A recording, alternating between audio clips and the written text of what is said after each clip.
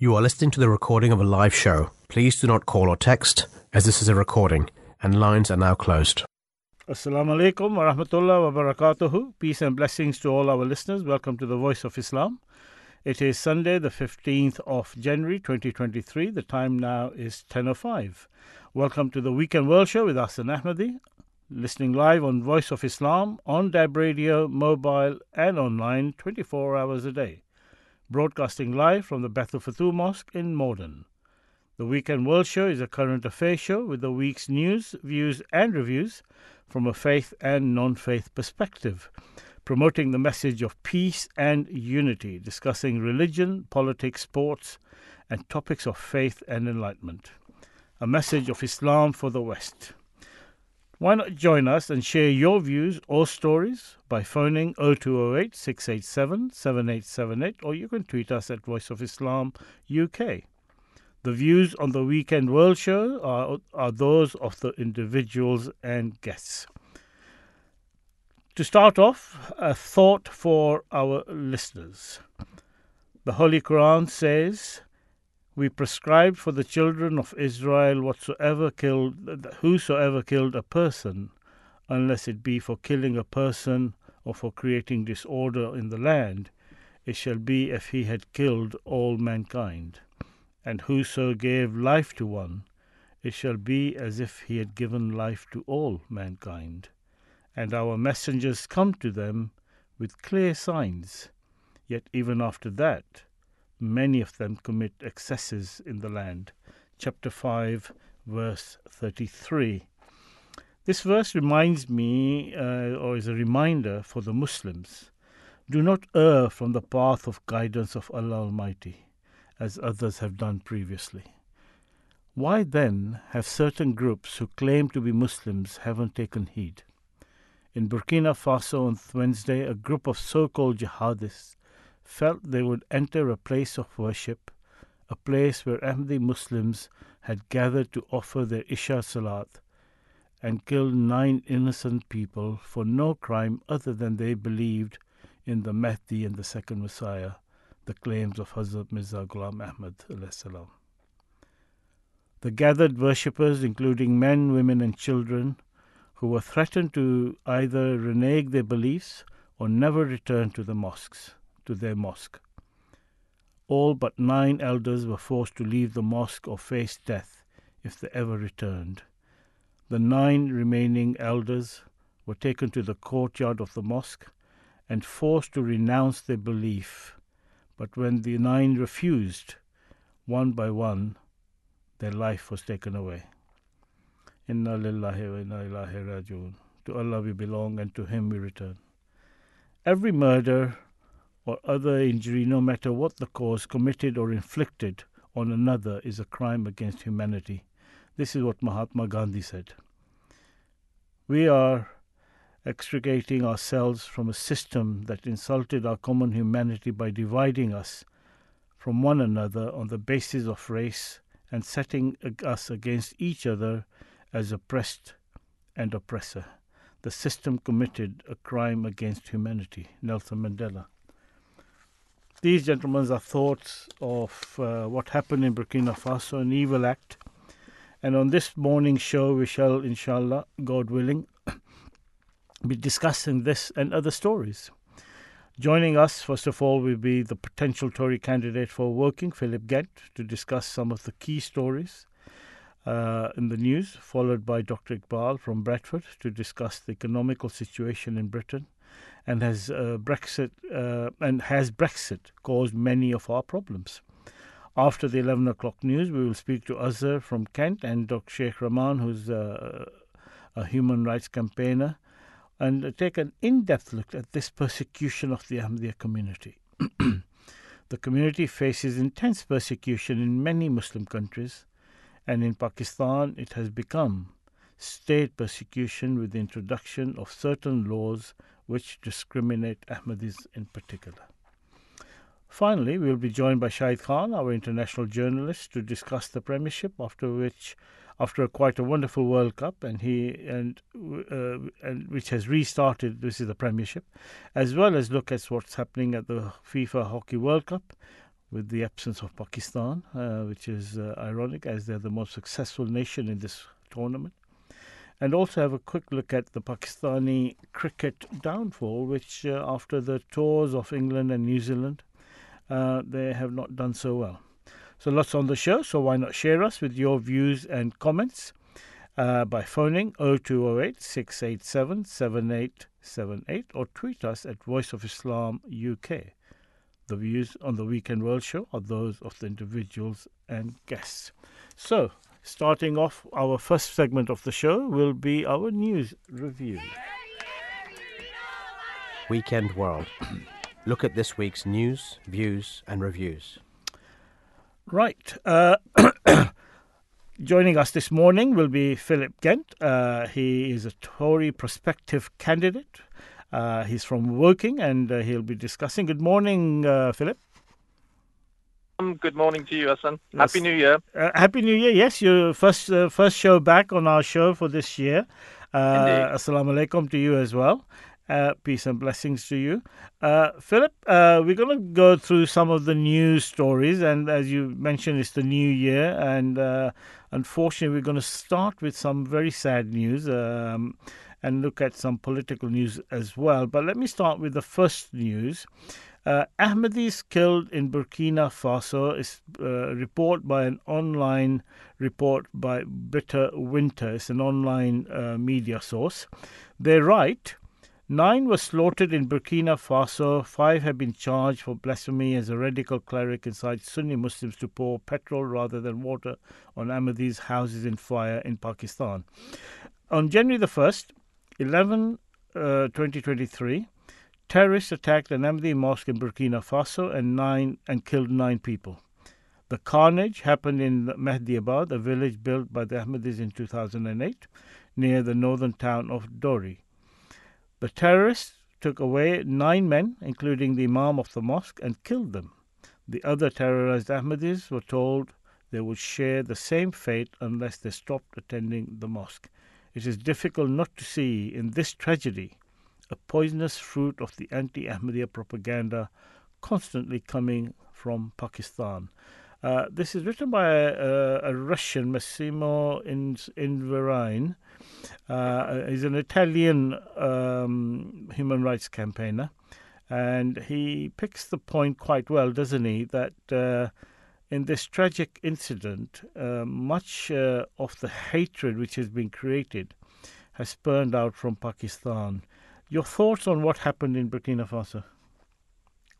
Yes, first of all, huge sympathy and condolences to all the relatives of the bereaved, but also to the wider peace-loving community, the Ahmadiyya Muslim community as well. And no doubt, those in Burkina Faso who disassociate themselves with this behavior, but unfortunately are tarnished by the acts of these terrorists who have inflicted such pain on the community. As you say, there's a long history of religious communities being persecuted, and in the present era, members of the Ahmadiyya Muslim community, of whom I am proudly one, are suffering globally. Yes. And this is the way of religious communities, and it is a sign of their truthfulness. What I would say is that such acts only redouble the prayers of the believers and inspire people within these communities and outside these communities to stand up to these terrorists, to persuade and to educate and to try and reform these teachings. But it's a constant battle of wills, and there is no easy solution. There is no easy solution.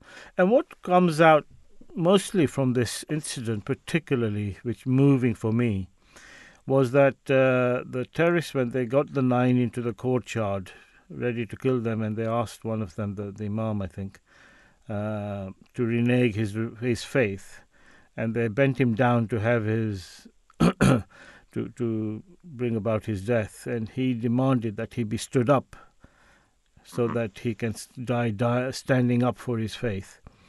And at that moment, that's when they killed him, when he stood up. Callous, at the very least, cowardly, to put it politely, but the great bravery of the individual, of the Ahmadi. And that is something these people will never understand. They will not. And I'm reminded by one of our early martyrs in the Ahmadiyya Muslim community, the most noble and respected Abdul Latif Shaheed in Afghanistan, who was the key advisor to the monarch of Afghanistan, to the king of Afghanistan, a very trusted advisor who also chose to die, and not renege on his faith and his belief that the Messiah and Mahdi had arrived in the form of the respected promised Messiah, Hazrat Mirza Ghulam Ahmad. And that is something that goes through every Ahmadi Muslim. That conviction and that faith to act peacefully, to act and to submit to the will of God, and to draw sustenance from faith, and knowledge that there is a hereafter, and that certain knowledge that there is a living God and that there is a hereafter sustains us in that respect. Many would expect members of the community to take up arms, but that is not the way we act. That's never been the way we act, and that'll never be the way we act in response to such actions. Indeed, and I think that comes from the writings and from the teachings of the promised Messiah and his example, the Mirza Ghulam Ahmad, because he said that you will be confronted with great persecution. People will use foul language against you. They will try to kill you, but all we will do will be praying for them, that may Allah guide them to the right path of righteousness. And as you pointed out, that example of Abdul Latif in Afghanistan was during the time of the promised Messiah. And consequently, since then, the Khulafa of the time, the spiritual heads who have succeeded the promised Messiah in the leadership of the Ahmadiyya Muslim community, have always advocated this attitude that our task is not to retaliate, but to show patience, as the Quran teaches us, and to show perseverance, and to pray for ourselves, for our community, and for those who are committing the crimes, that may God give them the true guidance, the true message of peace, which was the purpose of the promised Messiah. Indeed, and I'm reminded that we have recently inaugurated the Masroor Eye Institute in Burkina Faso. So that has been developed. It's an initiative of the Ahmadiyya Muslim community, inspired by His Holiness, current head of the community, Hazrat Mirza Masroor Ahmad, may God be his helper, to treat people of Burkina Faso, of all faiths, of all communities, with no discrimination, in that part of the world, in that country and surrounding countries. Indeed. So there we have an example of the work that the Ahmadiyya Muslim community is doing globally, and the persecution it's facing globally. In fact, that's a very good point, because I was speaking to the chairman of IAAE, Mr. Akram Ahmadi, and he was telling me that they had gone to this village and they had created the model village there, where they built a mosque, where they provided electricity, provided the water. And they even extended the water supply to the nearby mosque, which was not an Ahmadi mosque. And they provided water to them as well, so the people who attended that mosque could do wuzu and drink water from there as well. So as you just pointed out, that our job, our ethic is to help mankind, not to select only the few and only help the few. Indeed. And Islam does not discriminate on color. It does not discriminate on people of faith or no faith. Indeed, Islam teaches that not to talk or revile those who worship gods beside God. Indeed, I believe the Holy Quran says, "Do not abuse gods of others, lest out of ignorance they abuse Allah." Yes. So it's a way of protecting society from, rather than turning into an abusive society, it's one of respect for each other. Indeed, and even if we look at the example of the noble prophets, which have been sent to all people in all ages. Obviously, we know of only a handful of the prophets that have come, but that doesn't mean that all people have not had prophets that have come to them. Indeed, that is the teaching of the Quran. So if for example, we look at the Prophet Muhammad, on whom be peace, or Prophet Jesus, on whom be peace, even Mother Mary, so many things were said and done to these prophets of God, and yet nowhere can we find an edict or an instruction to punish them. No. And but the people who have said bad or done bad to the prophets. Yeah. And so the acts of these people, inspired by imams, twisted teachings, is really has no basis in the Quran. I can hear in your voice, Philip, that you are seeing the frustration that the Islamic teaching is one thing and the actions of others is so different that you can't comprehend how people can act this way. I've got Daniel Kalon with me. He's going to be co-presenting in the future, and he's just observing with us today. But I would like to bring him in just to ask him one question. That these men who try to force these people to renege their faith, and had they not, they would have been killed, and there were these 9 people. But Islam doesn't teach that. It doesn't ask you to compel anyone to change their faith, does it? It doesn't. Assalamu alaikum. Welcome to the show. Thank you. We're only going to have you on snippets today, but so that you wean you into our show, but eventually you'll be co-hosting on a regular. I'm just getting my feet wet at the moment. Yeah. But yes, Hassan Sahib, as you mentioned, the Quran actually states, La ikraha fid din, that there's no compulsion in religion. So, the Quran is clear-cut with regards to whether you can compel someone or not. Clearly not.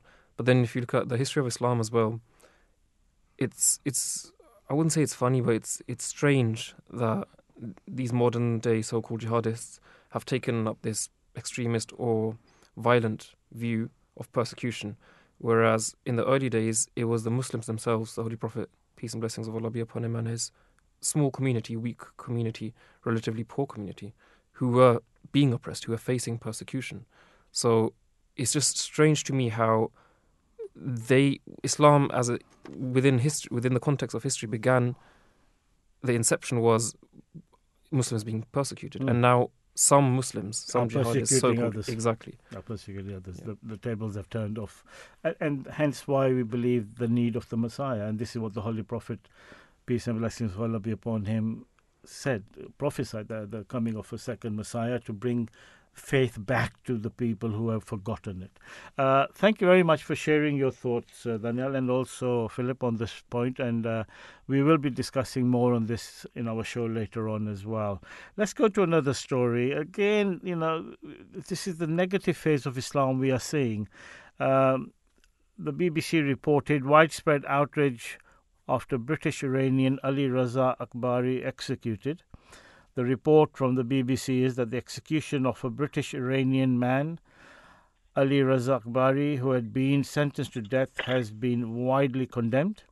The ex-deputy Iranian defense minister was arrested in 2019 and convicted of spying for the UK, which he denies. The UK Prime Minister, Rishi Sunak, said his execution was a callous and cowardly act carried out by a barbaric regime. France summoned Iran's top diplomat in Paris, warning that Tehran's repeated violations of international law cannot go unanswered.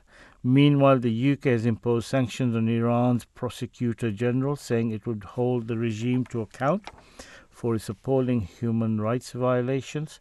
And sanctioning him today underlines our disgust at Ali Raza Akbari's execution, the UK Foreign Secretary James Cleverly said. Iran is not doing itself favors by carrying out these persecution or executions or arresting of people without due diligence of the courts. Is Iran on a downward spiral? Should I take that? Yes, just for you, Philip. Yes. Well, I think first of all we have to recognise that since the Iranian Revolution in 1979, they have completely revamped their judicial code, their judicial system, penal code, etc. Mm-hmm. And so their acts are entirely consistent with their judicial system as it is. So, I mean, they have a long attachment to France, for example, and they are very much civil code. They very much have a civil code, and therefore they have an inquisitorial system rather than an adversarial system that that we have in the UK, for example, where the judge is more an independent arbiter. There, the judges take a lot more interest in the case and take evidence and investigate. Right.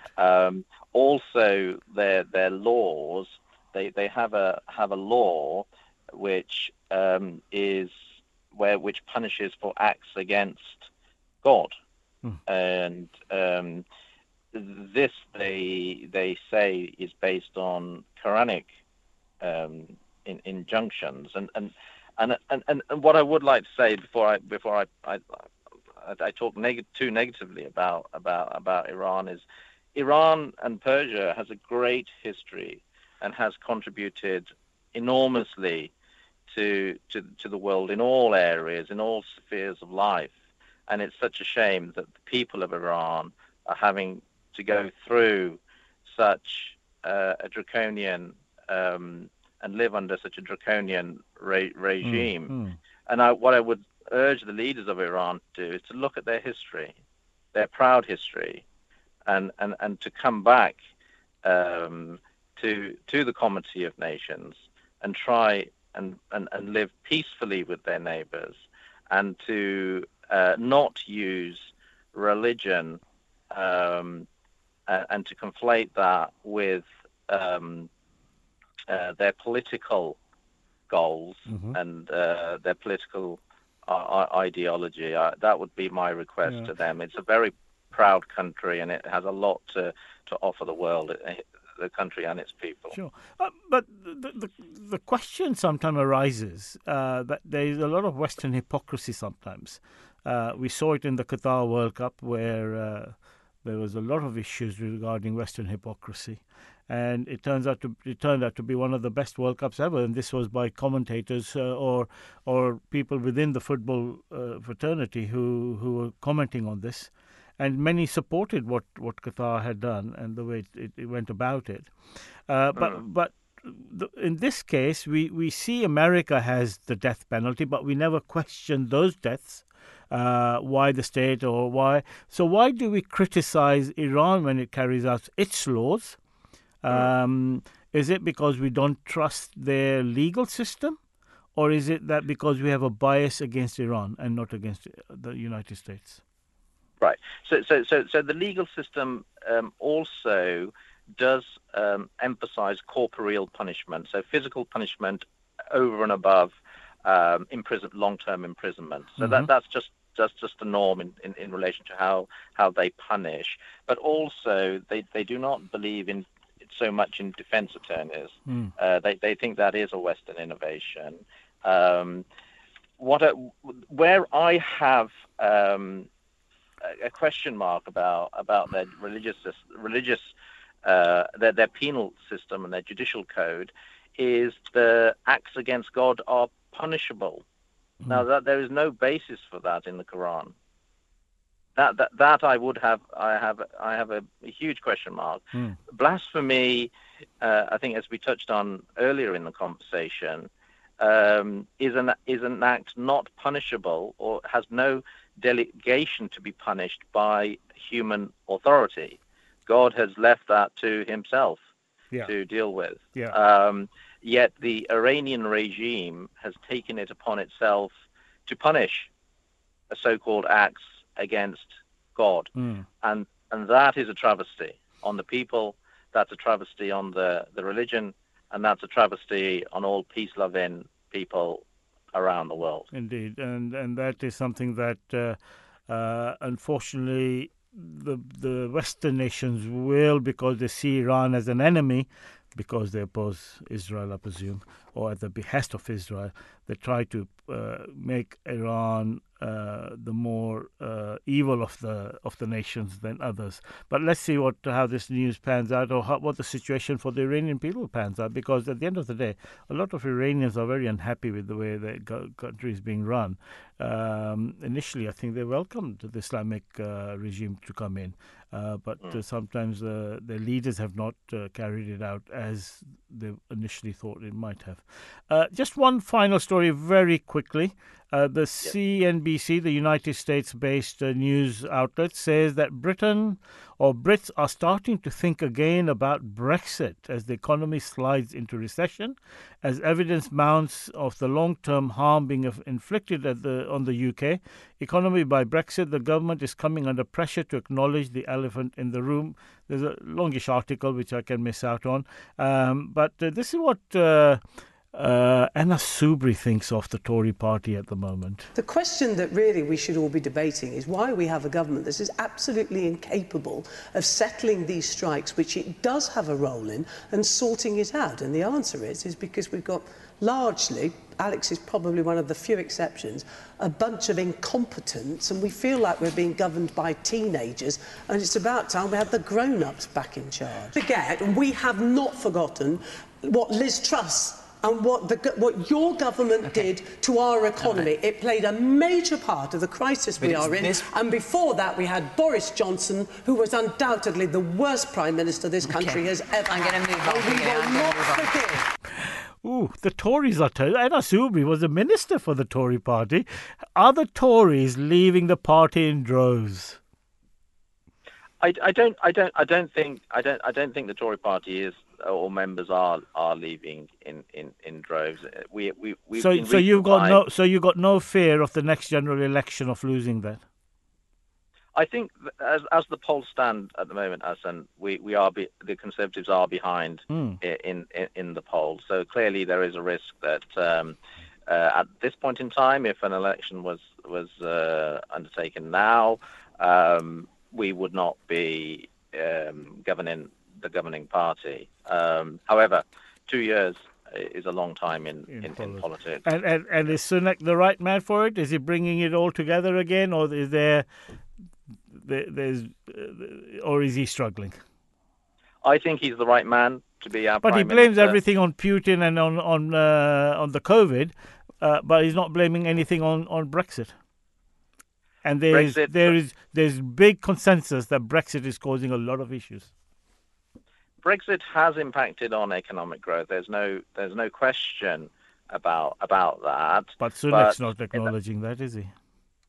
Well, the way we have to look at it, I mean, and Sunak has to govern not for the next 5 or 10 years, or look at the country's interests for the next 5 or 10 years. Right. He's got his eye on the next 40, 50, 100 years, and on the growing economies of the Indo-Pacific region. Okay. And being out of Europe does give the UK greater scope to cooperate with those growing economies, and the impact of that is not going to be felt overnight in the short term. There is a short-term pain, but for longer-term cooperation with these economies, hopefully that will result in greater prosperity for the UK, and hopefully we can have a better relationship with Europe as well in the meantime.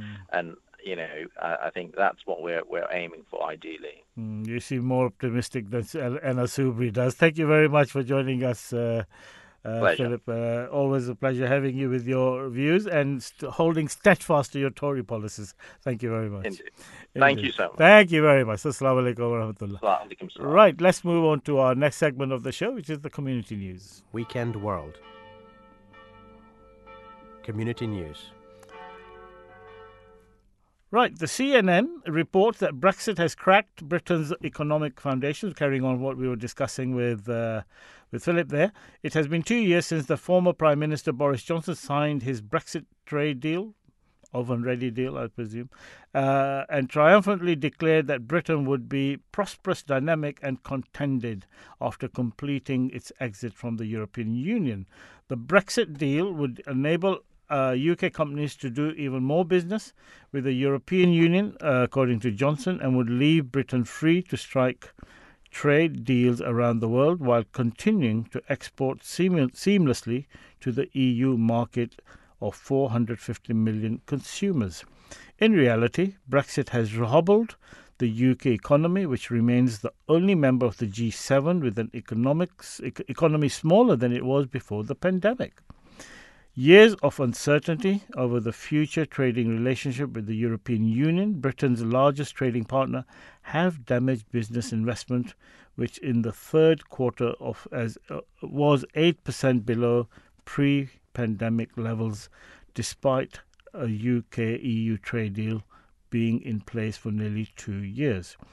And the pound has been taken a beating, making imports more expensive and stoking inflation while falling to boost exports, even as other parts of the world have enjoyed a post-pandemic trade boom. Is it Brexit or the Tory party policies, or is it Putin that has caused the economic crisis?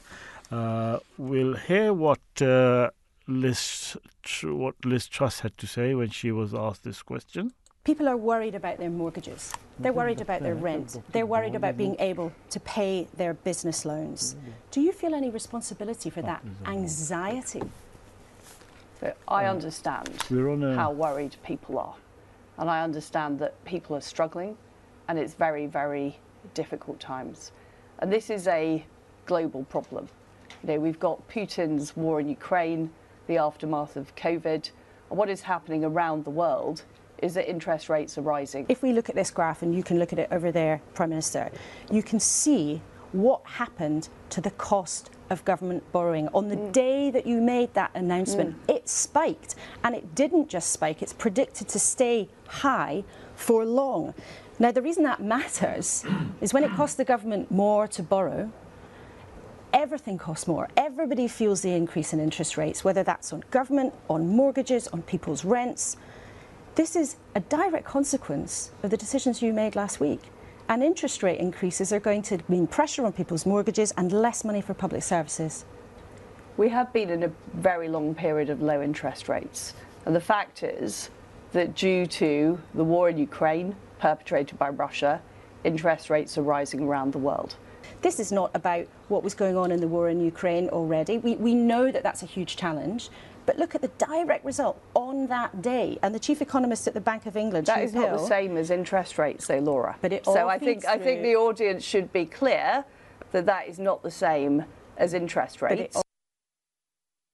And this is what Rishi Sunak says, and who he blames. The UK's economic woes seem to be particularly acute compared to some of its neighbours and like-minded countries. Do you accept that Brexit in any way is a contributing factor to those issues?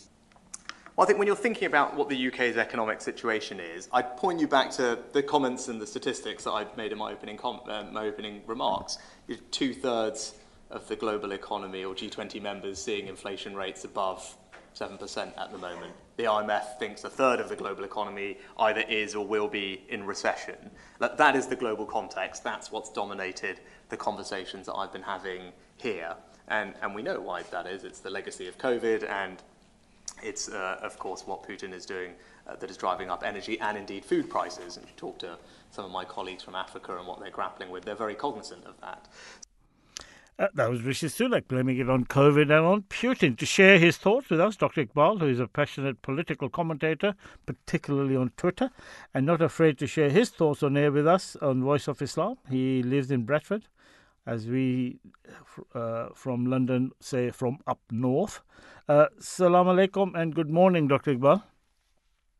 Thank you for having me, Hassan. That's okay. It seems that it's all COVID's and Putin's fault, according to Rishi Sunak and Liz Truss. What do you say? Absolute nonsense, honestly. Absolute. What do you expect from politicians?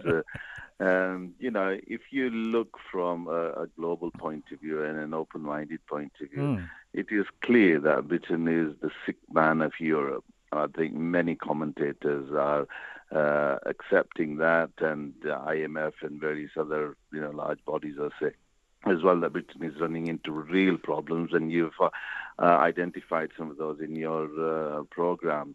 COVID was a problem, but it was a global problem. China had a problem, America had the problem, the Europeans had the problem, and everybody dealt with it in a different way because there was a lot of politics associated with COVID, leaving aside the medical scientific issues related with the virus, the lockdowns, the timing of the lockdowns, what was done, etc. And that damaged the economy massively, and there's a massive debate about what should have been. You look at China, it dealt with it in a totally different way. You look at the Scandinavian countries, they dealt with it in a way. As far as Putin goes, that is totally the fault of the West. I mean, that war did not need to take place, and given how difficult the economic situation was for Britain and Europe and the rest of the sort of Western world, they should have negotiated a settlement and avoided this war. So you can't go on blaming Putin. This war was taking, next door to him on his borders. And so I believe that Russia had to act, and the war didn't need to take place. But clearly, the Western world seems to have undergone much more damage, both in terms of currency and in every other way as well. What was Putin's argument? He was saying that Ukraine is being encouraged to join NATO, and the British in particular, with the support of the United States, were egging them on, were they not? Is that where the issue is, and is that why this war, you say, has been imposed by the West? Absolutely, Hassan, because one of the greatest thinkers of our time at the moment, Professor Jeffrey Sachs, and recently I was really pleased to see Al Hakim had a big interview segment with him, and he's been on lots of channels as well, and of course many of them independent channels, because the mainstream American channels don't have him as much as they used to. He's a great economist, isn't he? He used to advise a lot of presidents. One of the greatest, absolutely, United Nations, presidents, you name it. But because he speaks the truth and says, look, this war did not need to happen, Putin had made it clear from his speeches in 2007 what his concerns were, not just his, but the major Russian players, right, of worries. And NATO had made a promise not to expand to Russian borders, and they totally betrayed that trust. And even after the 2014 coup that the Americans and the Western people arranged to depose an elected leader in Ukraine, Putin had warned that please don't do this. And you can see that the two Minsk agreements that were made with Europe were totally on false pretenses and lies, and even that's becoming quite clear. So how can you just keep on blaming Putin when he spelled it out every time that please don't do this, don't do this, don't do this? And then you can see clearly that this is a war that has been planned by the West, but then in a way, Russia has been preparing for the war as well, because they knew that there was something fishy going on. And now really Britain and Europe are suffering worse than the Americans because they're closer to Russia. And, and apart from their location, the report which I just read out from CNN is talking about that pre-COVID economical situations. Britain is the only G7 nation which is below that whereas the other nations like France, like Germany, and the others have overlapped the pre-COVID situation, the financial economical situation. So what is the cause that Britain is lagging behind? Is it poor governance by the Tory party? I think so, Sam, because, if you look at, you played the clip from Liz Truss earlier on before me. I mean, that woman was totally incompetent, and the why and how the Tory party chose her as a leader, God knows. I mean, she added billions and billions to our budget deficit. That didn't need to happen. We were in a bad enough situation. And then the problem is that Britain is different from Europe in that the divide between the rich and the poor is much greater, even though Germany is facing major problems because of the Ukraine war.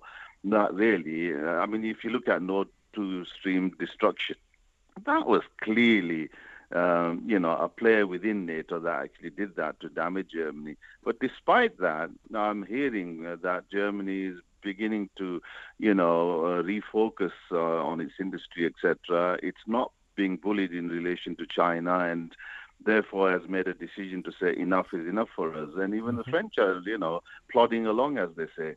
And with Europe now raising their interest rates, because remember the euro got hammered because the dollar became so strong after the interest rate rises, and they've realized that. So Europe is going to start recovering despite the problems, unless, of course, this war escalates into something big, which God forbid.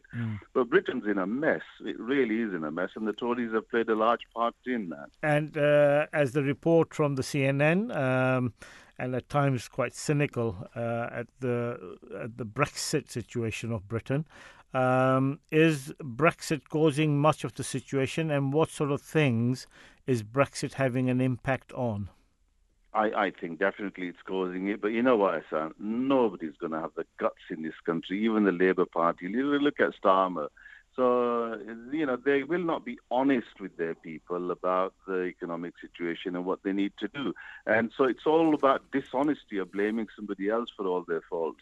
And the reality is that Europe has always, as Europe for a long time, since the 70s, certainly has been the biggest trading partner.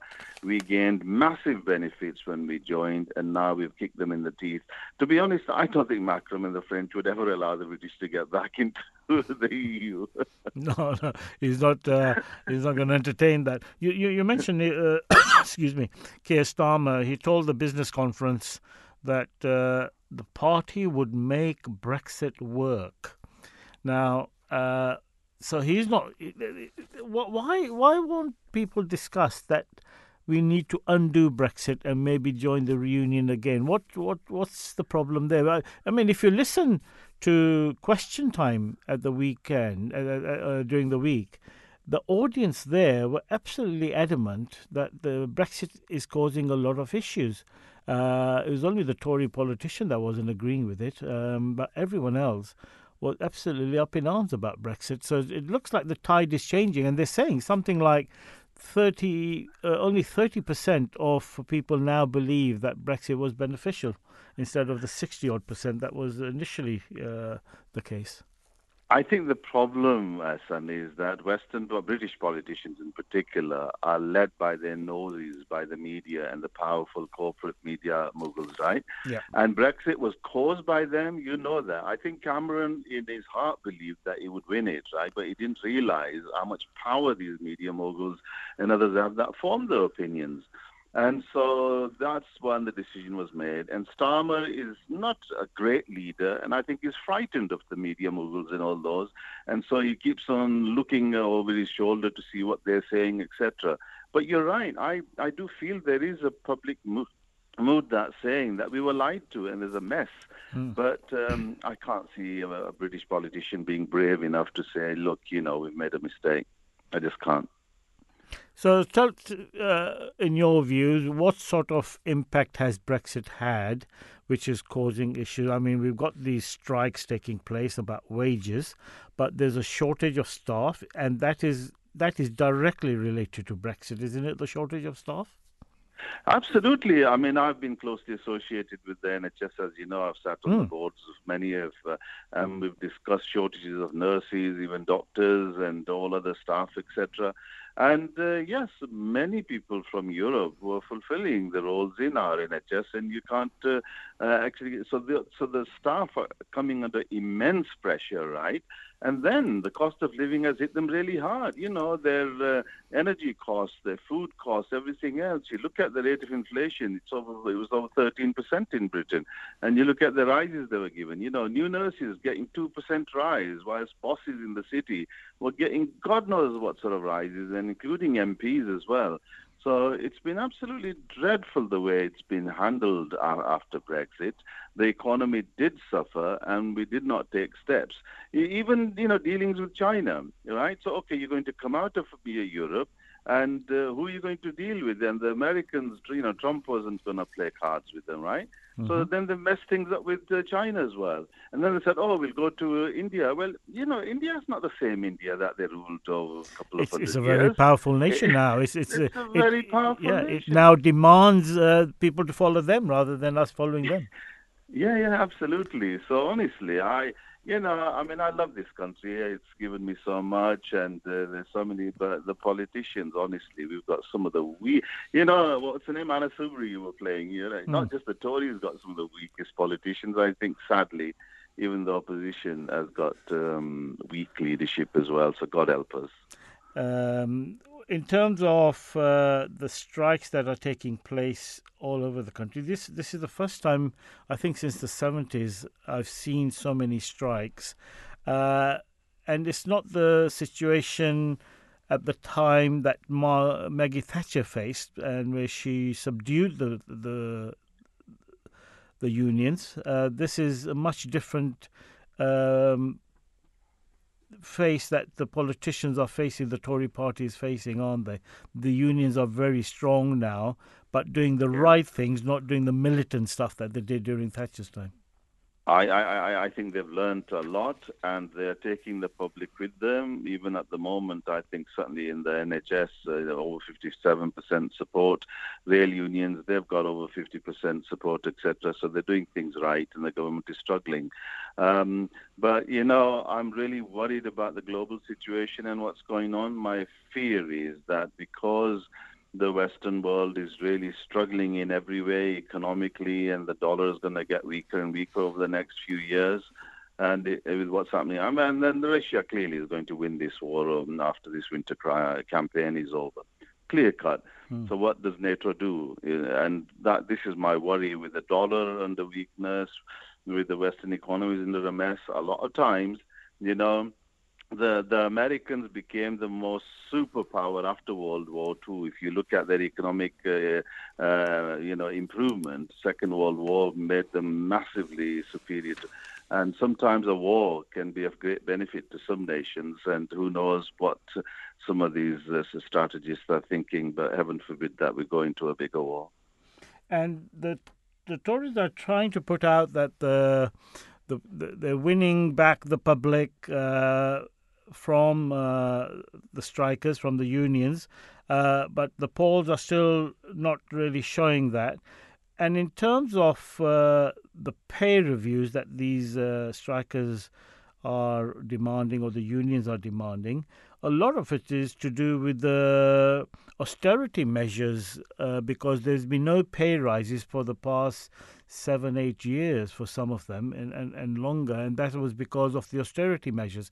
So it's nothing to do with the COVID directly, it's to do with the austerity measures which was introduced by the Tory party. Yeah, absolutely. I mean, if you look at generally in this country from sort of 2000 to now, you look at house prices, they've increased by 284%, and wages have only increased by 27% overall. and a lot of the time was under the Tory government. But even, you mentioned that they think they can win the public over. Just yesterday I was reading that Barclays, I've forgotten his first name, the health secretary Stephen now. Barclay. Stephen Barclay, right? Now, behind the scenes, he's telling the unions, etc., to lobby the Prime Minister more for a rise because he's realized the mess they're in and, the justification for them asking for a greater rise as well. So I think the cabinet is being split as well, and it's going to be very, very difficult. So after the 2008 crisis in particular, with the launch of this austerity and all that, the city and the big people, they've done really well. You can see the wealth gap. But nurses, teachers, the ordinary working people. And then, of course, there's the welfare budget as well. People giving handouts. I'm not in favor of giving handouts willy-nilly, to be honest. I think this country needs to wake up and smell the salt and realize that people have got to work as well. But you've got to be fair both at the working class level and at the higher up level with the elite. And there's total unfairness with the bonuses, going to the roof and salary rises. So it's austerity for the poor, but, great rewards for the rich, and that's not good. The other thing, during Maggie Thatcher's time, the press and the media very much put out the government line and the propaganda that was led by the government, by Thatcher and her cronies, was very much the order of the day. But in today's world, where we got social media, access to all the other things that go on, and Mick Lynch and people like the union leaders have really come up trumps, have they? Have they not? And they've been able to address their argument to the people directly, and hence why they've been gaining greater support, particularly when Mick Lynch has been sitting in front of the select committees, and we're able to see what is discussed in those meetings, which was never done before. I think he's come across very positively, and a lot of the union leaders have obviously, very articulate in presenting their views clearly. And the government is struggling at the moment. And the media also, in fairness, then has taken a fair line, whereas during the Maggie days it was clear-cut, It was hammer the unions. And the unions were a lot more militant in those days. You're absolutely right. Michael Scargill and Co. We remember those days when we were at universities. But, the other thing is that the media is really funny because the left and the right-wing media unites on one thing, and that's war in Ukraine. What a stupid thing, honestly, because they're related. How can you fan the flames of war? Because it's cost billions has been sent to Ukraine by the Americans and British and others as well. Why can't we focus on, the British people and their needs, etc., and let others sort their own problems out? And quite often, then you can do that without having wars because you have a negotiated settlement. But here, that was prevented specifically. In fact, it was Boris, our Prime Minister, who stopped the peace talks in Ukraine going. Otherwise, we would have been in peace by March last year. So it's just crazy. Yeah, talking of Boris Johnson, Nadine Dorries says, bring him back. That's the guy who had the Owen deal ready. Is he the man to bring sanity back to our nation? No, I think Sunak has got to be given a lot longer to see. He's certainly better than Liz Truss, but with the time, I think they're going to struggle to win the next election. And can you believe it, Hassan? In our time, the lead the Tories had, honestly, I thought for at least 10, 20 years, Tories are guaranteed to rule this country now. But I've never seen such a big mess in all my life to lose such a lead and now to face possible loss to Labour Party with Starmer. So it's just strange how politics works, but who knows? Yeah, and Starmer, why is he not coming across as strong as he should?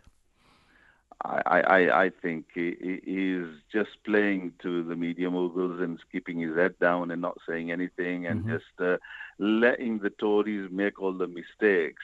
Which, in some ways, if you want to get into power, is quite clever. But the problem is, what is he or what is the Labour Party going to do? And we haven't got a clue.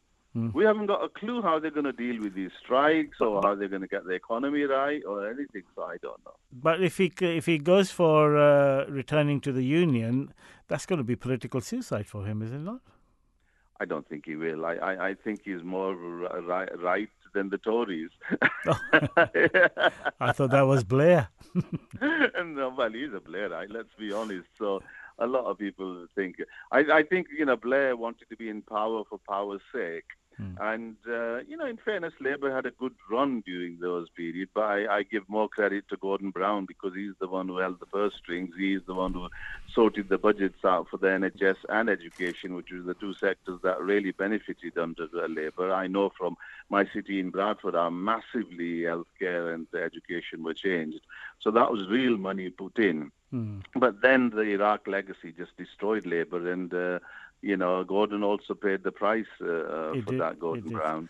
And Starmer basically is Blairite too, and he'll do whatever needs to be done to stay in power and lie. I don't have any trust. Yeah, as politicians do. Dr. Iqbal, thank you very much. Time is not on our side, but thank you for sharing your thoughts. Pleasure. And let's all pray for a better Britain. Absolutely. It's our country, and we've got to work positively towards that. Amen to that. Right, we're coming to the 11 o'clock news. You are listening to the recording of a live show. Please do not call or text, as this is a recording, and lines are now closed. Assalamu alaikum wa rahmatullahi wa barakatuhu. Welcome back to our listeners. This is Voice of Islam on the Weekend World Show with Ahsan Ahmadi. Please join us by phoning 0208 687 78 to give us your views, or tweet us at Voice of Islam UK. The views on the show, or on the Weekend World Show, are those of the guests. We're going to start with the verse of the Holy Quran, chapter 5, verse 33.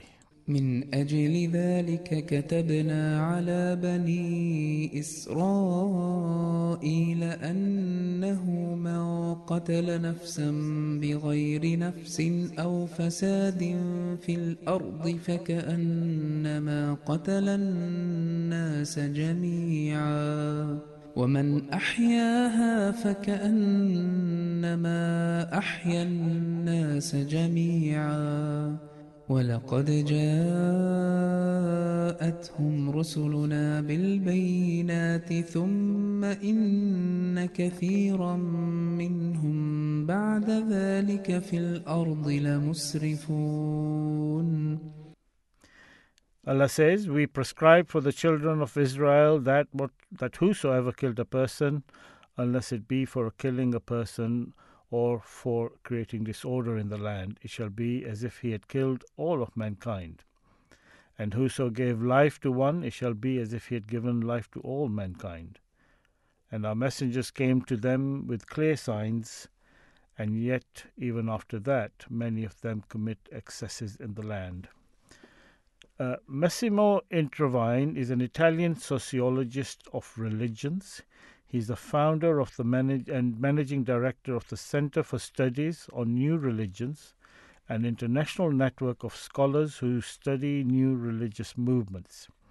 He's a member of the editorial board for an interdisciplinary journal of research on religion and of the executive board of University of California Press Nova Religion, with a special focus on discrimination against Christians and members of other religions. This is what he wrote this week in The Bitter Winter, an online media source. The headline is Ahmadis Killed in Burkina Faso and Book for Printing the Quran in Pakistan. He writes, 9 were slaughtered in Burkina Faso, 5 have been charged for blasphemy, as a radical cleric incites Sunni Muslims to pour petrol rather than water on Ahmadi houses on fire. On January 11, 2013, terrorists attacked an Ahmadi mosque in Burkina Faso and killed 9. The carnage happened in Mahdiabad, a village built by the Ahmadis in 2008, near the northern town of Dhori. The terrorists took away 9 men, including the Imam of the mosque, and killed them. The other terrorized Ahmadis were told they would share the same fate unless they stopped attending the mosque. It is difficult not to see in this tragedy a poisonous fruit of the anti-Ahmadiyya propaganda constantly coming from Pakistan. Like all Islamic sects and schools, the Ahmadis print their own editions of the translations of the Quran, with comments based on their own theology. Hassan Muawiyah is a cleric from the conservative Sunni Deobandi school who has invented a new profession. He goes around the country and files dozens of FIRs, first information reports that is, with the police asking that Ahmadis be prosecuted for blasphemy, a crime punished with the death penalty in Pakistan. On December 5th, Muawiyah registered a FIR with the police of Chenab Nagar, formerly known as Rabwa, in Punjab, accusing several Ahmadis of blasphemy for having printed an unauthorized edition of the Quran and distributed it to several people, allegedly including minors. Joining me for this part of the show is our political and faith commentators, Azhar Ahmadi and a human rights campaigner, Sheikh Rahman, a member of the All Faiths Network, who has spoken at events in the House of Lords in regards to Ahmadi persecution. Good morning and assalamu alaikum, gentlemen. Walaikum assalam wa rahmatullah. Thank you very much for joining me. Azhar, let me start with you. With this Burkina Faso incident, tell us your thoughts on that and what you think is happening there. Yes, the security situation in Burkina Faso and the rest of the countries in that area, which is northwestern Africa, is very dangerous, and a lot of terrorist organizations, they call themselves Islamist, but I would hesitate to give them that honor. I think they are terrorists, and this killing which has taken place is nothing but cold blood, and it is for their heinous beliefs of some version of Islam, and they have targeted Ahmadis in this mosque. So this is utterly condemnable, and those people, if they are alleging any allegiance to Islam, I think they should renounce their allegiance. They might have some political affiliations, but nothing to do with Islam, because the holy character of the Prophet Muhammad sallallahu alaihi wasallam, which is in fact an embodiment of the Quranic teachings, teaches us peace and tolerance. And did he not, after all, the Holy Prophet Muhammad, peace be upon him, did he not invite Christians of Najran to pray in his mosque? Indeed, and they were having a discussion, and they said, the Holy Prophet ﷺ obviously invited people from all, from other faiths to accept Islam. People used to come to see him and talk to him. Yes, and not get killed. And the Christians from Najran, they said, we have to retire because it is time for prayer. So the Holy Prophet ﷺ said, why do you not pray in this mosque? So this is the lofty example of the Holy Prophet Muhammad ﷺ, which is, unparalleled in the history of religion. And the Muslims are behaving in this despicable manner, not only in West Africa, but all over the world, with across North Africa, across the Middle East. We've seen what ISIS did in Syria and what have you, and then you go to Afghanistan and the situation gets even worse, and in Pakistan it's no better. So I'm afraid all Muslims, everyone looking at this, must affirm that the time for the reformation of Muslims is here and now, and that Muslims have really lost their way in a big way. Coming back to the Burkina Faso incident, the report which is coming out, and Massimo also writes about this, that it seems that a non-Muslim, someone, an Italian who's into human rights and the freedom of faith, who's understood Islam better than I think these jihadists, as you've called them, rather than Islamists, is that they were forcing people to renege their faith, and yet the Quran teaches the opposite about forcing people's faith. Yes, it says absolutely the opposite. It says there is no compulsion in religion. So what does that mean, la ikraha fid din?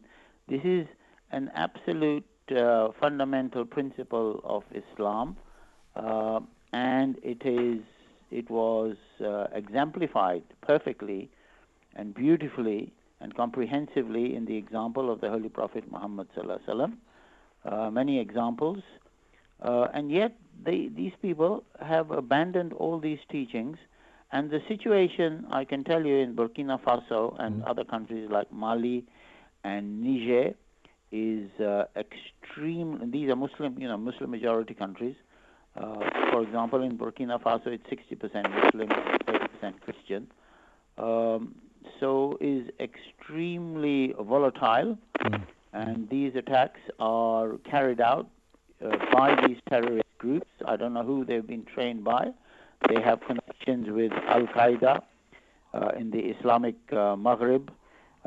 They have other, they're all splinter groups. You must have heard of Boko Haram in Nigeria. And there is also another Islamic State in Greater Sahara. We don't know which exactly of these terrorist groups carried them out. But they all have similar ideologies, do they not?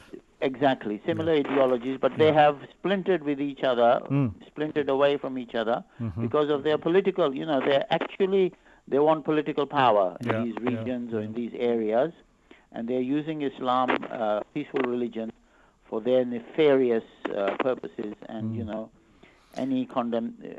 no condemnation can be enough for such a cowardly attack. Yeah, fully agree with those thoughts and sentiments. Sheikh Rahman? Your initial thoughts on what Azhar has said and what's happening in Burkina Faso? Well, I fully endorse what Azhar has said. I think unfortunately the terrorists have no agenda but to create chaos in the world. And they have unfortunately succeeded only in pursuing their agenda by violence.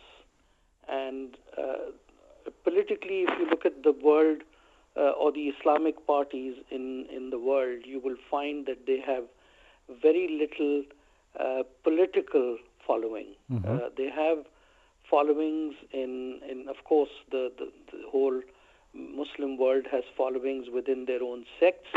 But if it comes to voting powers, which quite a lot of the Islamic parties actually join the political forces, they don't really have any voting, or electoral power to get into the assemblies and pursue the correct Islamic faith, rather than, as Azhar points out, like Rahafuddin, there's no compulsion in religion.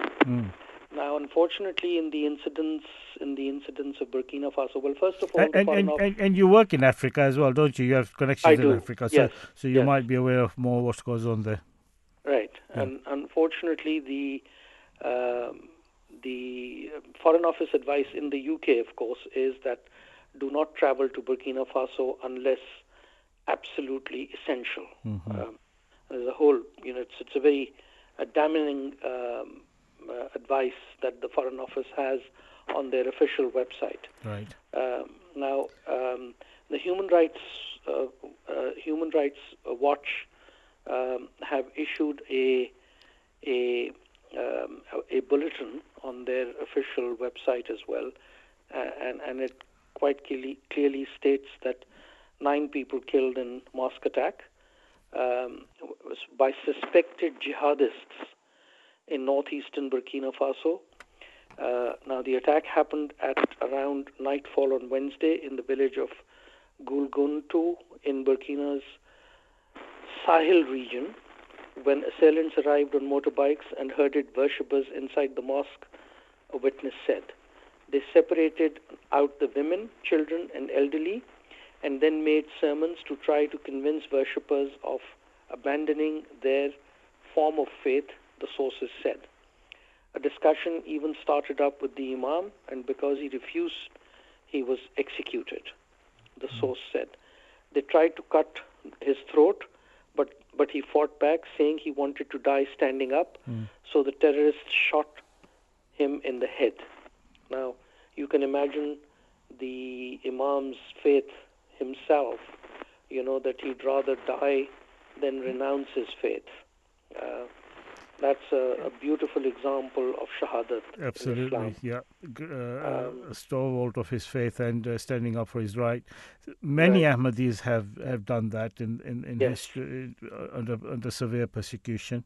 Right. We read of Abdul Latif Saab of Afghanistan earlier on the show, and also we know of many others who have done this. And this was a great example of their steadfastness into the faith and trust in Allah, which is the greatest aspect of this whole. Let me bring another aspect, because this is just to state that this is a town which is located close to the gold mining town of Falun Gong, which is near the border with Niger. And as others pointed out, Burkina Faso actually is bordered by Nigeria, Niger, and Ghana. So Ghana, of course, is a relatively calm and a much more freer country. But there are splinter groups in Niger and also in Nigeria which encourage terrorism. And very sad to say that the governments of these countries take absolutely no action. Now, Burkina also has had a military coup not too long ago, and there is talk of yet another coup in the country. So it's a very politically unstable nation, it appears. It is. Yeah. Yes. As Massimo Introvine, in his article, says it is difficult not to see this tragedy of poisonous fruit of anti-Ahmadiyya propaganda constantly coming from Pakistan. Now, Pakistan has been the brunt of or the initiating of the Ahmadiyya persecution. It's stated in law as well. And the MPs in Britain have often spoken about it. Here's a short clip. Let's listen to this, and then we'll discuss of that persecution that is taking place in Pakistan against the Ahmadiyya community.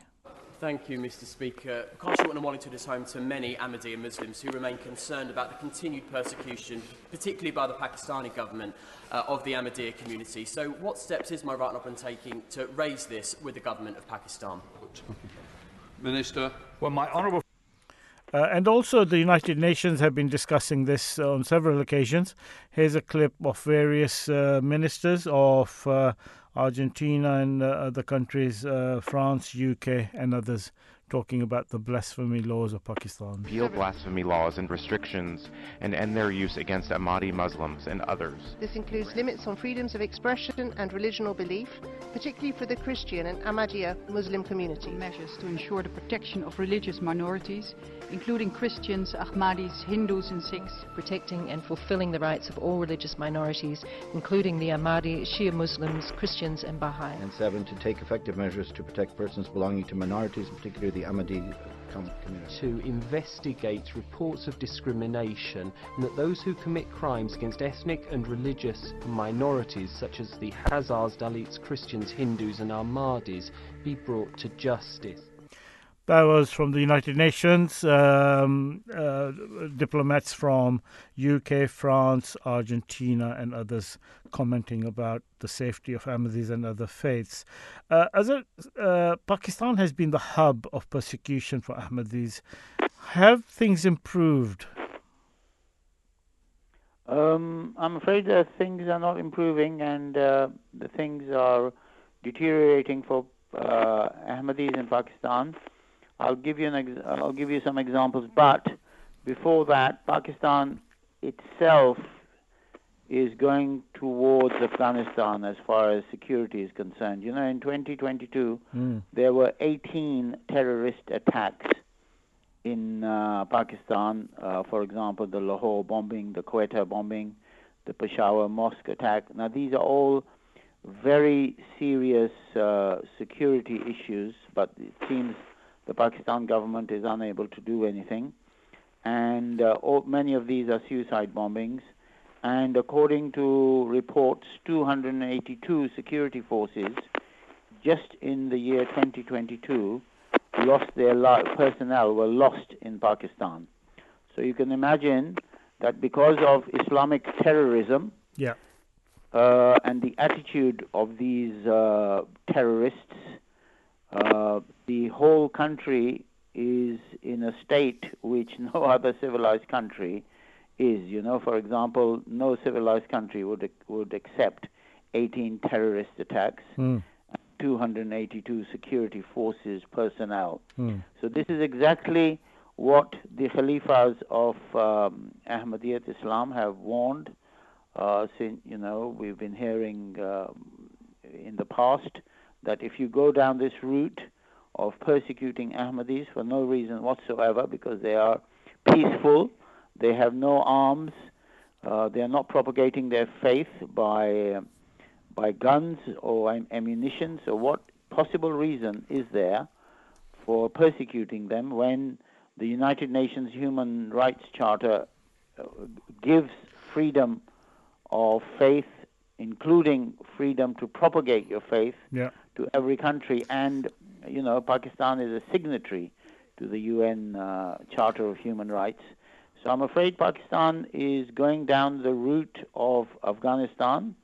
If it isn't already there, it's going to be a country run by warlords on sectarian lines, and you know, the fault lines with Balochistan and NWF and KP will re-emerge, including Sindh, and so this is the situation Pakistan faces. Indeed. It is an existential question. Yeah. Sheikh Ahmad, on what Azhar is saying, it appears that Pakistan doesn't heed to the warnings which it comes from the United Nations. Why is that? Why is the United Nations, when they raise these issues of Pakistan, why doesn't Pakistan take some action of improving that situation? Because it's not going to help Pakistan by not following the guidance that is given on human rights by United Nations, because it becomes almost like a pariah state.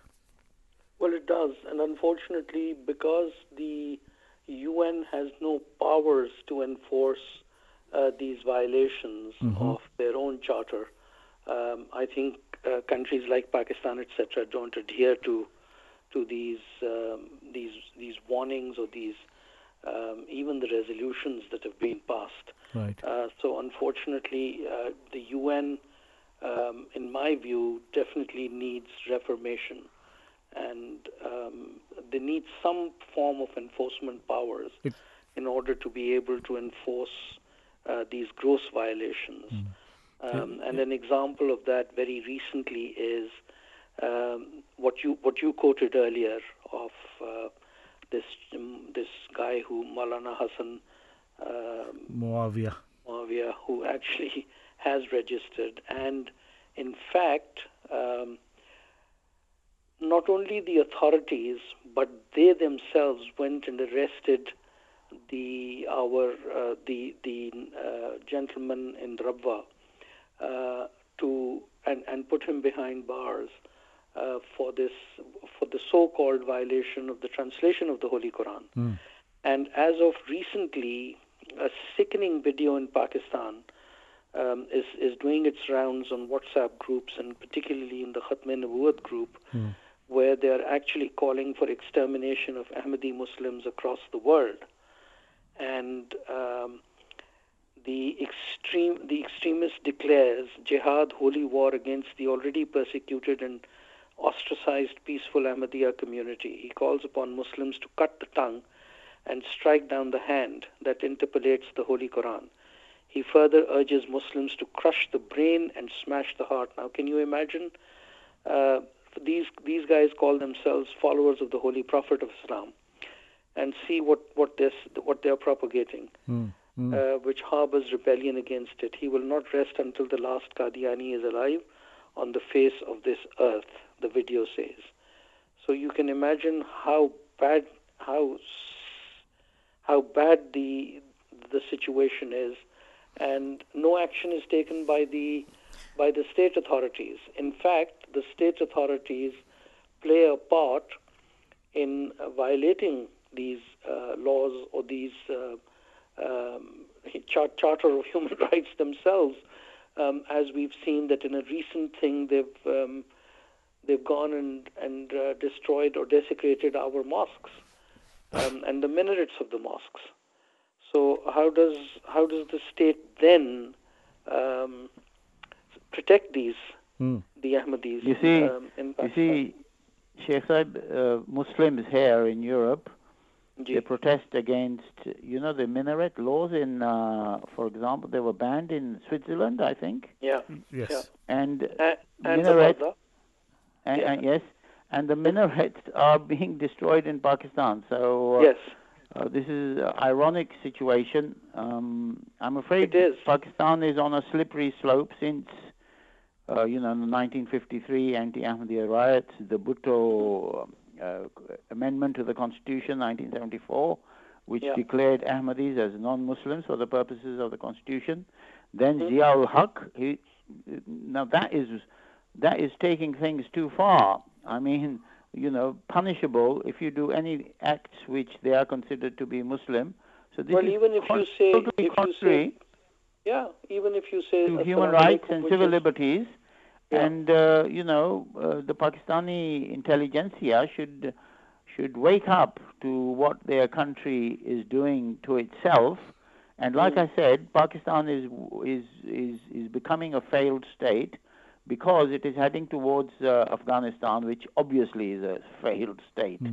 Sheikh Saab, you were coming in with some point there. Well, all I was going to say is that even if you're saying Assalamu alaikum, which is peace be upon you, even for that, it's a punishable offence under the Criminal Act now. Only for an Ahmadi, not for anyone else. Yes, only for Ahmadis. Yeah. And imagine if a Christian or a Jew or even someone who doesn't believe in religion says Assalamu alaikum, he's fine. But if an Ahmadi says that, it's punishable. So it is it's very, very sad. Now, the important thing is that what is the solution to all of this?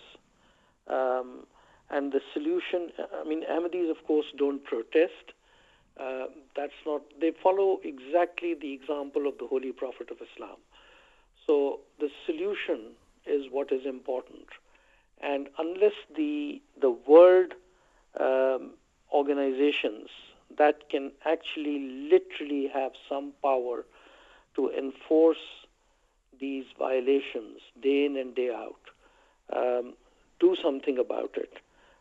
I don't think there's any hope that the jihadists will be brought to justice in any shape or form. Look what they've done to Iraq, to Syria, now Iran, Libya, and so on and so forth. So the Muslim world needs to wake up to this. So the solution is for the Muslim world to wake up to it, because I don't think passing resolutions and making these comments is really an answer. It does have some impact. Yeah. I think that's a valid point as well. In terms of persecution, is not uniquely to Pakistan. Sheikh Saab, you mentioned that the Arab world needs to wake up. As if the persecution goes to other parts of the Muslim world, but not to the Western world. Ahmadis find sanctuary in the Western nations. Let's have a little clip, and then you can comment on that, Azhar. This is what is happening in Indonesia.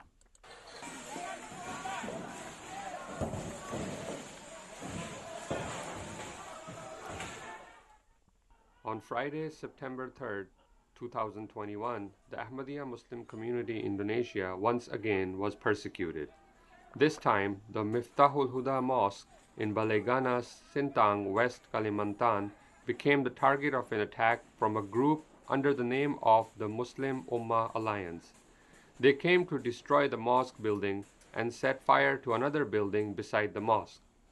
It all began with the demands of the Muslim Ummah Alliance group, who wanted to expel the Ahmadiyya from Sintang. Their letter of demand was sent to the regent, who then issued a regent's decree regarding the cessation of Jamaat activities and the closure of the Ahmadiyya mosque. As a result, the Miftahul Huda Mosque was temporarily sealed by the local government on August 14, 2021, then permanently sealed on August 27, 2021. The Muslim Ummah Alliance remained dissatisfied with the government's decision, so they carried out anarchist actions. They gave speeches against the Jamaat after Friday prayers before more than 130 people stormed the mosque, regardless of the police personnel on standby there. This raises the question of how could the police personnel not be able to prevent this intolerance, even though the government and local officials have known about it. As it's worrying, isn't it? Sheikh Rahman mentions about the police being complicit, the authorities being complicit in Pakistan. Same is happening in Indonesia, it appears, and other Muslim nations. Yes, this is very true. You know, all across the Arab world, I don't think Ahmadis are a legal organization. We are not allowed to register as a legal organization anywhere, except in Israel, where we were there before, since the 1930s, before the creation of the State of Israel. Mm-hmm. But that is true in Saudi Arabia, and there's persecution in Indonesia, and even in Bangladesh we've had these incidents. So, you see, now why are they stopping people from praying to God? A mosque is built for the purposes of praying to God Almighty. So what right do these Muslims have to stop anyone, whether they are Hindus or Christians? You can pray in your own way. So what is there? I don't understand the logic of these these people, these terrorists, or even these governments who stop Ahmadi mosques being built or desecrate them or pull them down.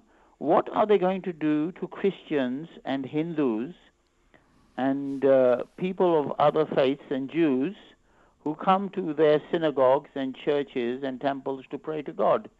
I mean, the Ahmadiyya viewpoint is that all of these places of worship must be protected. And, everyone should be allowed to pray to God in his own way, like Rafiddin. And these people are doing a disservice not only to Islam, but also to their own country, because these terrorist attacks, which we have discussed everywhere in West Africa and these countries, they cause a lot of economic havoc, because in Nigeria, for example, you must have heard of Boko Haram. 2.3 million people have been displaced. And, the United Nations report says that in those areas where the terrorists are very active, obviously there's the health services, the education services, employment, economic development, they all suffer. So they are shooting themselves in the foot. Yeah. And this is the state of the Muslim world, as Sheikh Rahman said, that the Muslim world has to wake up to terrorism, and they have to see what. And if I just very quickly, yes. The work which the Ahmadiyya community is doing in these parts, Burkina Faso and Mali and Niger, they are building villages, they are building mosques, they are building water wells, and they are building schools and hospitals, industries. Industries. Yes, we have industry. We have this Masroor Technical Institute, which is coming up in Burkina Faso, if I'm not mistaken. So we are helping the country, irrespective of religious or sectarian lines, to develop economically in the fields of education, healthcare, water, a very significant issue in West Africa. And these people are destroying our work, destroying their own country. Can you imagine? These are very good points that you brought up, and maybe I can bring Sheikh Rahman because he's done work in Africa, he's engaged in African countries. Sheikh Rahman, the work that the Muslim community is doing in Africa, I was saying earlier that I spoke to the chairman of IAAE, Akram Ahmadi, and he was telling me that they had done work at that village and introduced water wells to that mosque and the electricity, etc., for the people there. And not only that, but they also supplied water to a nearby mosque, which is not an Ahmadi mosque. So instead of restricting other people. We are helping other people. Is that, you were mentioning about the way forward. This is the sort of, and what Azhar has just mentioned, this is the sort of thing that Islam teaches us, and this is really the way forward, is it not? Yes, of course. The humanitarian work that the Ahmadiyya Muslim community has been doing for nearly over a century now, and particularly in Africa, where clinics, hospitals, as of recently, Burkina Faso had the first model village, which has been destroyed, unfortunately. Now look at the voluntary work that the Ahmadiyya Muslim community do, where people actually, doctors and professionals, dentists, they give their own time without any demand for remuneration, and go and help the local people over there. Eye specialists, teachers in drones have gone there and given their time to educate the local people. Now that is humanitarian service without demand for any financial benefit. They are doing this only for seeking the pleasure of Allah. And this is what is required of the Muslim world. So set an example as the Holy Prophet of Islam set, rather than invent your own religion, resort to violence, and killing of people actually doesn't do anybody any good, frankly. In fact, it creates more hatred and creates more problems for the Muslim countries, for the Muslims all over the world. And as Azhar rightly said, you ban the burqa in certain countries over here, or minarets in Switzerland, possibly in France as well. And look at the protests that the Muslims do, over here. And yet, when it comes to violence, what would happen if the Christian countries start doing the same to us?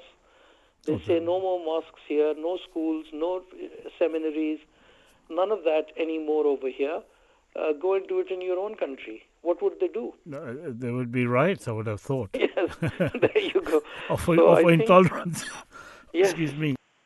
Yes. So this whole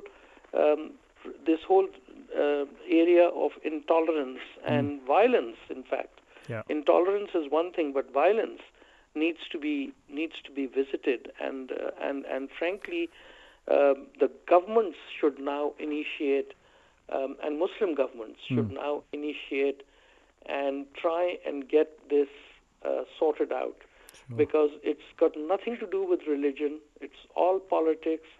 It's all creating chaos in the countries. It's all actually depriving their own citizens to benefit from education, from economic betterment, and from seeking, in Ahmadiyya hospitals. Look how many people come and get treated over there free of charge. Look at the education that the Ahmadiyya schools are providing to the local populations. And the Ahmadiyya schools have in these countries produced brilliant students who have then risen and become civil servants. They've become judges. They've become ministers in government. So it's a sad state of affairs to see that all of these jihadists, what are they doing? They're actually destroying their own countries and preventing their own people from progressing. And that's a great point you make. That's an excellent point, that the purpose of humanity, the purpose of prophets coming, is so that they can benefit mankind. One should ask these jihadists that their actions of killing people, oppressing them, what benefit are they bringing? Whereas you rightly pointed out that the work the Muslim community are doing, and even our own spiritual head, the Khalifa, Hazrat Mirza Masroor Ahmad, may Allah be his helper, himself spent time in Africa growing the wheat for the first time in Ghana, for example, and elsewhere now as well.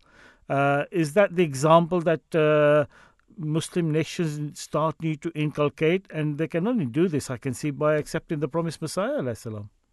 Absolutely correct. So this is exactly what the Holy Prophet Muhammad sallallahu alaihi wasallam said. He said, when the Imam Mahdi will come, he will distribute treasures and riches.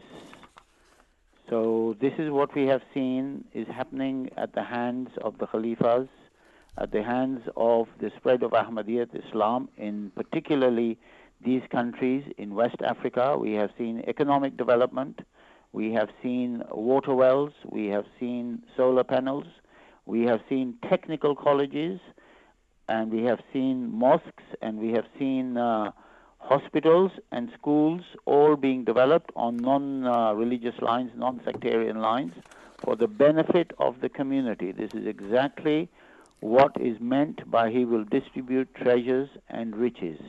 And see the work of these Muslim they call themselves Muslim terrorists. I'll leave it at that for the time being. They call themselves jihadists, but they're terrorists. Jihadists, or let's call them terrorists. What work they're doing, the United Nations report says that they are creating displacement, 2.3 million people in Nigeria, and the country is suffering. There is no development, economic development in these terrorist areas where the Muslims are in control, and the Muslim terrorist groups, and the healthcare is suffering, schools are suffering, the employment and development is suffering. So there is a marked contrast, and between the work of Jamaat Ahmadiyya Islam in these parts of the world and the work being done by the terrorist organizations. They are spreading nothing but mayhem, and what a terrible indictment on the state of Muslims and on the state of Islam. Indeed. And there are many Muslim groups in this country and the West and Norway and Germany, because a lot of people have settled here. They do not condemn the persecution of Ahmadis in countries like Pakistan or Indonesia or Bangladesh, but they condemn any kind of any attempt to curb Islamic moves in the West, for example, minarets and the burqa and what have you. They're very quick to condemn this, but not on human life. Yeah. But not, so this is totally hypocritical. It is double standards. Yeah. And I also, Sheikh Rahman Sahab asked the Muslim world and the world to wake up. I also asked Muslim groups in England and in Britain and Europe and America to wake up to what is happening and they must condemn the violence which is perpetrated against Ahmadis by Muslims. Sure. Last word to you, Sheikh Rahman, in terms of the disservice these things are taking place to Islam. This is effectively what is happening, isn't it? That their actions are causing a disservice to Islam. It is, and look at the headlines it attracts in the developed world, and even in their own countries. That what are these people up to? But unfortunately, it is the lack of action, which is just words don't help. Condemning attacks or either by human rights groups or otherwise, frankly, don't help. They do help, yes, to a certain degree, but action needs to be taken now. I think we've come to that point where we need to take action against these perpetrators. And the only people who can really take action and not only condemn violence are the state authorities themselves, because you cannot become like them and start fighting them and do violence with violence or deal with violence, because all it'll do is create more chaos in the country. Indeed. The state authorities need to now act, and they need to act pretty fast if they really want to save their own countries. A lot of them are in a dilemma because they are at the behest of the clerics, and the clerics are the ones instigating this hatred, and the governments know that they can't do anything without the support of the clerics, so they're in a catch-22 situation. Well, unfortunately, unfortunately, in Pakistan, for example, the Minister for Religious Affairs and the Minister responsible for the law and order situation in the country, the Interior Minister, which is both of them have just held a press conference in Pakistan recently, and actually talked about violence against Ahmadis in particular. Particularly in this recent issue of the Holy Quran or the interpretation of the Holy Quran, and it's sad that when two senior ministers serving in government talk like this. Yeah. What do you expect? What do you expect is the nation is going to follow. Gentlemen, the time has come to an end. Thank you very much for an engaging discussion and highlighting. Yes, Jazakallah to both of you, Sheikh Rahman and Nazar Hamdi, for highlighting the severe situation that the Ahmadis are facing and discussing this horrific attack on killings of 9 Ahmadis in Burkina Faso. Gentlemen, thank you very much. Thank you. Thank you so much for having us on the program. Right, we're coming to the last segment of our show, which is the Sports Review. Weekend World. Sports Review. And joining me for this segment is Shahid Khan. He's an international journalist, ex-England international hockey player. Assalamu alaikum, Shahid. How are you, sir? I'm fine, thank you very much. Good. The World Cup is over and the Premier League is back in full flow and some very interesting results. But was it a goal? Was Bruno Fernandes scored a legible goal or was that offside? Yeah, I think the big pundits have given the verdicts on that, and I think the verdict comes on the side of the Manchester City. That should not have been allowed. Should not have been allowed.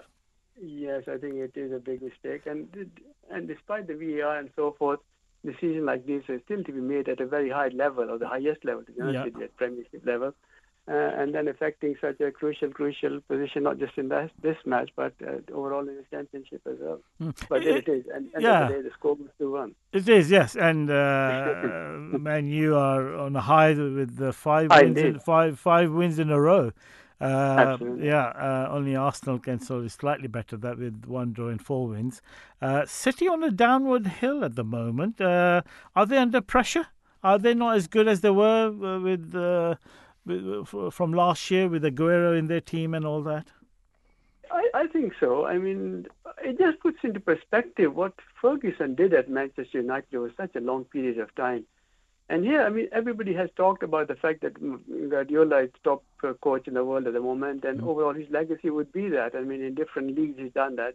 Unlike Ferguson, I always compared with him. Yes. But end of the day, I mean, despite all the riches that Manchester City have, to get these results and failures recently, like you said, it just amounts to the fact that I think they're not playing as well. That definitely is the case. I mean, the top players in the world around them. And when the people like 100 million coming on as substitute, just shows the fact that they're not at the top of their game and how quickly it turns around. I mean, you haven't mentioned Liverpool yet. But the fact we'll come to them, don't you worry. The fact that Manchester United had this long period of span where they kept producing teams in year out, just shows it puts into perspective what Manchester City are like, and not just here. I mean, in the cup matches as well. Even when they have rotation of players, the riches that they have on the substitute bench, it just always believes the fact that they're still not able to produce the results that they would have liked to. Yeah, I mean, but they're still second in the league, but United are now third and hot on their trail with only a point between the two teams now. It very much looks like that City are going to be under a lot of pressure. And let's see how strong Guardiola is in sustaining their team's position, because really it's up to him now to ensure that City perform. Yeah, indeed. I mean, he did mention this comment yesterday about the fact that he doesn't want to win the Premiership. I don't know what that meant, to be honest with you. Sometimes they just put this red herring in the hat press, just hoping that it will take off the pressure of him. But that's correct. I mean, the other teams have benefited from the fact that they have other foot in other places as well. But you're absolutely right. I think Manchester City are under pressure from Manchester United with the run that they're on at the moment. Right. And Rashford, the hot pace that he's setting, 7 goals in the last 7 games, is unbelievable. It is, absolutely. What about Liverpool then, and Klopp under pressure, saying very concerned after the worst performance? And to Brighton, who are doing extremely well. I was going to say, I mean, the fact that the highlight was on Liverpool not playing so well, the fact that Brighton, the way that they played, must be also be really a big point for them from their point of view, and that they are producing this kind of a run at the moment. And teams like that in the Premiership do come up. I mean, you have the odd results, fine, but then I think the way that Liverpool was played off the park, to be honest with you, I mean, that's what they said. 3-0 was, I think, it was said they might have got away with it, for the fact it could have been a lot worse. But they're not playing well, and then end of the day, I mean, other teams can talk about injuries and so forth, but I think, like you said, that also Klopp is worried as to the form that they are actually in at the moment. Yeah, but runaway leaders Arsenal, they're playing your team Spurs today. Arsenal 4 wins in 5, Spurs 2 in 5. That doesn't look good for you today. I think Conte is being found out, to be honest with you. The fact that Spurs got early points in the league earlier on, when they were not playing well, let's not get away from the fact that their players were not fighting. Son still not fighting for that matter, and everything is left to Harry Kane. Even the cup matches and that, they just sort of thundering through even against lower teams and that at Portsmouth. But you mentioned Arsenal. One thing is sure, that they are not in the Champions League has held, in my opinion, I think that I said at the start that it could be in their favour, but not to this extent, that the way they run away leaders, like you mentioned. I mean, they could go 8 points clear today. I mean, with the same number of games in Manchester City. So, and they're all round. They're not, apart from Saka, to be honest with you. I mean, obviously they have other Martinelli and Odegaard playing also as top scorers for Arsenal. But I think the all-round team, as a team, they are playing, I think, the best football in the Premiership level at this point. Absolutely. Yep. We'll talk about other teams later next time in the show. We'll move on to the cricket now. Pakistan having a bit of a disaster after some really positive PR with bringing back England and New Zealand after them cancelling their tours. And great publicity at that. But Pakistan underperformed. And have they got concerns? They could have won games with England, and against New Zealand, they were lucky to get 0-0 draws, to get away with a series draw. Yeah, the series against England, like you said, 3-0 was, I think, a drubbing, no doubt about it. I mean, they did come close once or twice, but I think 3-0 was... Overall, England were the stronger team. You could see that. Absolutely, yes. I think they're a more settled side, and that they, if you mentioned the way that they played cricket, Test cricket at that level was an eye-opener for everybody, not just for those two countries. Yeah. But with regard to New Zealand, I think they did come close in one game, coming up to 15 runs, and it could have gone either way. That was a closer game. That was an early declaration by the New Zealand captain, wasn't it? That's true. Yeah, you're absolutely right. I mean, the fact that But one thing has to be said, that, I mean, Pakistan, with the absence of their main fast bowlers, Shaheen Shah, Afridi, and also Naseem Shah, did all go well for them, and they had to blood in new bowlers, and that was something in regard to the bench. So, but overall, I think with regard to Test cricket, I mean, one would have thought, at least against New Zealand, they would have better performance. I mean, I said they went close, but in the end, 0-0, I think, in both, 0-0 series. Was overall, I think, disappointing from Pakistan's point of view at home. At home, this is the thing, isn't it? They should have they should have won this series. Yeah. Contention about the fact that are they producing the pitches for their home fixtures? So long they've been playing on those neutral fixtures, in neutral venues in Dubai and so forth, and been the better team. But here at home, I think it seems to be that they're taking a lot longer to actually, I wouldn't say acclimatize, but at least get back to those teams. They do play the domestic cricket, but not a great deal at home, and that, I think, also shows. And what about the disappointment of the crowds at the Test series? It was very disappointing. I think Test cricket has always been the case in Pakistan, and I think when the team is not doing well, only at certain junctures, they do tend to get a little bit more crowd. But they're not sellout crowds in anywhere in the world at the moment in regard to Test cricket anyway. But one thing has to be said, I heard about the actual hoops that people have to get to the match, and it's not easy even to get tickets, even the cheap tickets. Yeah. And they have to get it from one side, have to have it stamped, and then end of the day, and then they go and sit behind these wired fencing. unclipped. People who have watched cricket elsewhere in the world are not really, the locals to that extent are not great, but also in the ODIs for that matter, it wasn't a sellout as one would expect after 17 years of no Test cricket or cricket in Pakistan. I presume the only bright star of the time was Abrar with 7 wickets in the opening Test. It looks like a good perspective. Indeed, I think whether or not, he's a very, very, very green spinner at this moment in time. I mean, obviously the unpredictability factor for the players, not having seen him before and so forth, it does well initially. But whether or not it's like a Saeed Ajmal, players like that who had a long, yet to be seen, obviously, over a longer period. Very quickly, the Hockey World Cup has started in India, the Barbati Stadium with crowds of 45,000. Fantastic. India starting well with a 2-0 win. No Pakistan, but Wales are there. What's going on? Well, Pakistan have been on the decline. They're the most successful World Cup nation in the world. I mean, obviously, they set up the inaugural World Cup. They won in 71 and so forth, and they're onwards. The problem has been a decline, and in this time, this is the second time that Pakistan have not qualified. People have asked us the reason for it. There was an Asian Cup on which it might well have been that they could have qualified, but in the end, they lost to Japan 3-2 in a crucial match, and even a draw would have sufficed them to come through to the... But having said that, I mean, end of the day, even if they had been here, the other teams are so far ahead in terms of the pro league that is being played by hockey nations, the top 8 nations, I believe, are just pulling away those 8 teams from the rest of the world. And it shows when you see scores like yesterday or on the opening day, Australia beating France 8-0. And France, by no means... they look like an outstanding team when I first saw them a few months ago, yeah. Absolutely, and they're in preparation for the Paris Olympics for that matter, so they obviously are qualified as hosts and so forth. But the pro league, I think, you'll see, has pulled these teams apart and from the others. And so in terms of Pakistan, they've had a few heartening results recently, but nevertheless, I think 17th is thereabout position in the World Hockey at the moment. Okie dokie. Thank you very much, Shahid. We'll talk more about the Hockey World Cup next show. Thank you very much for joining me.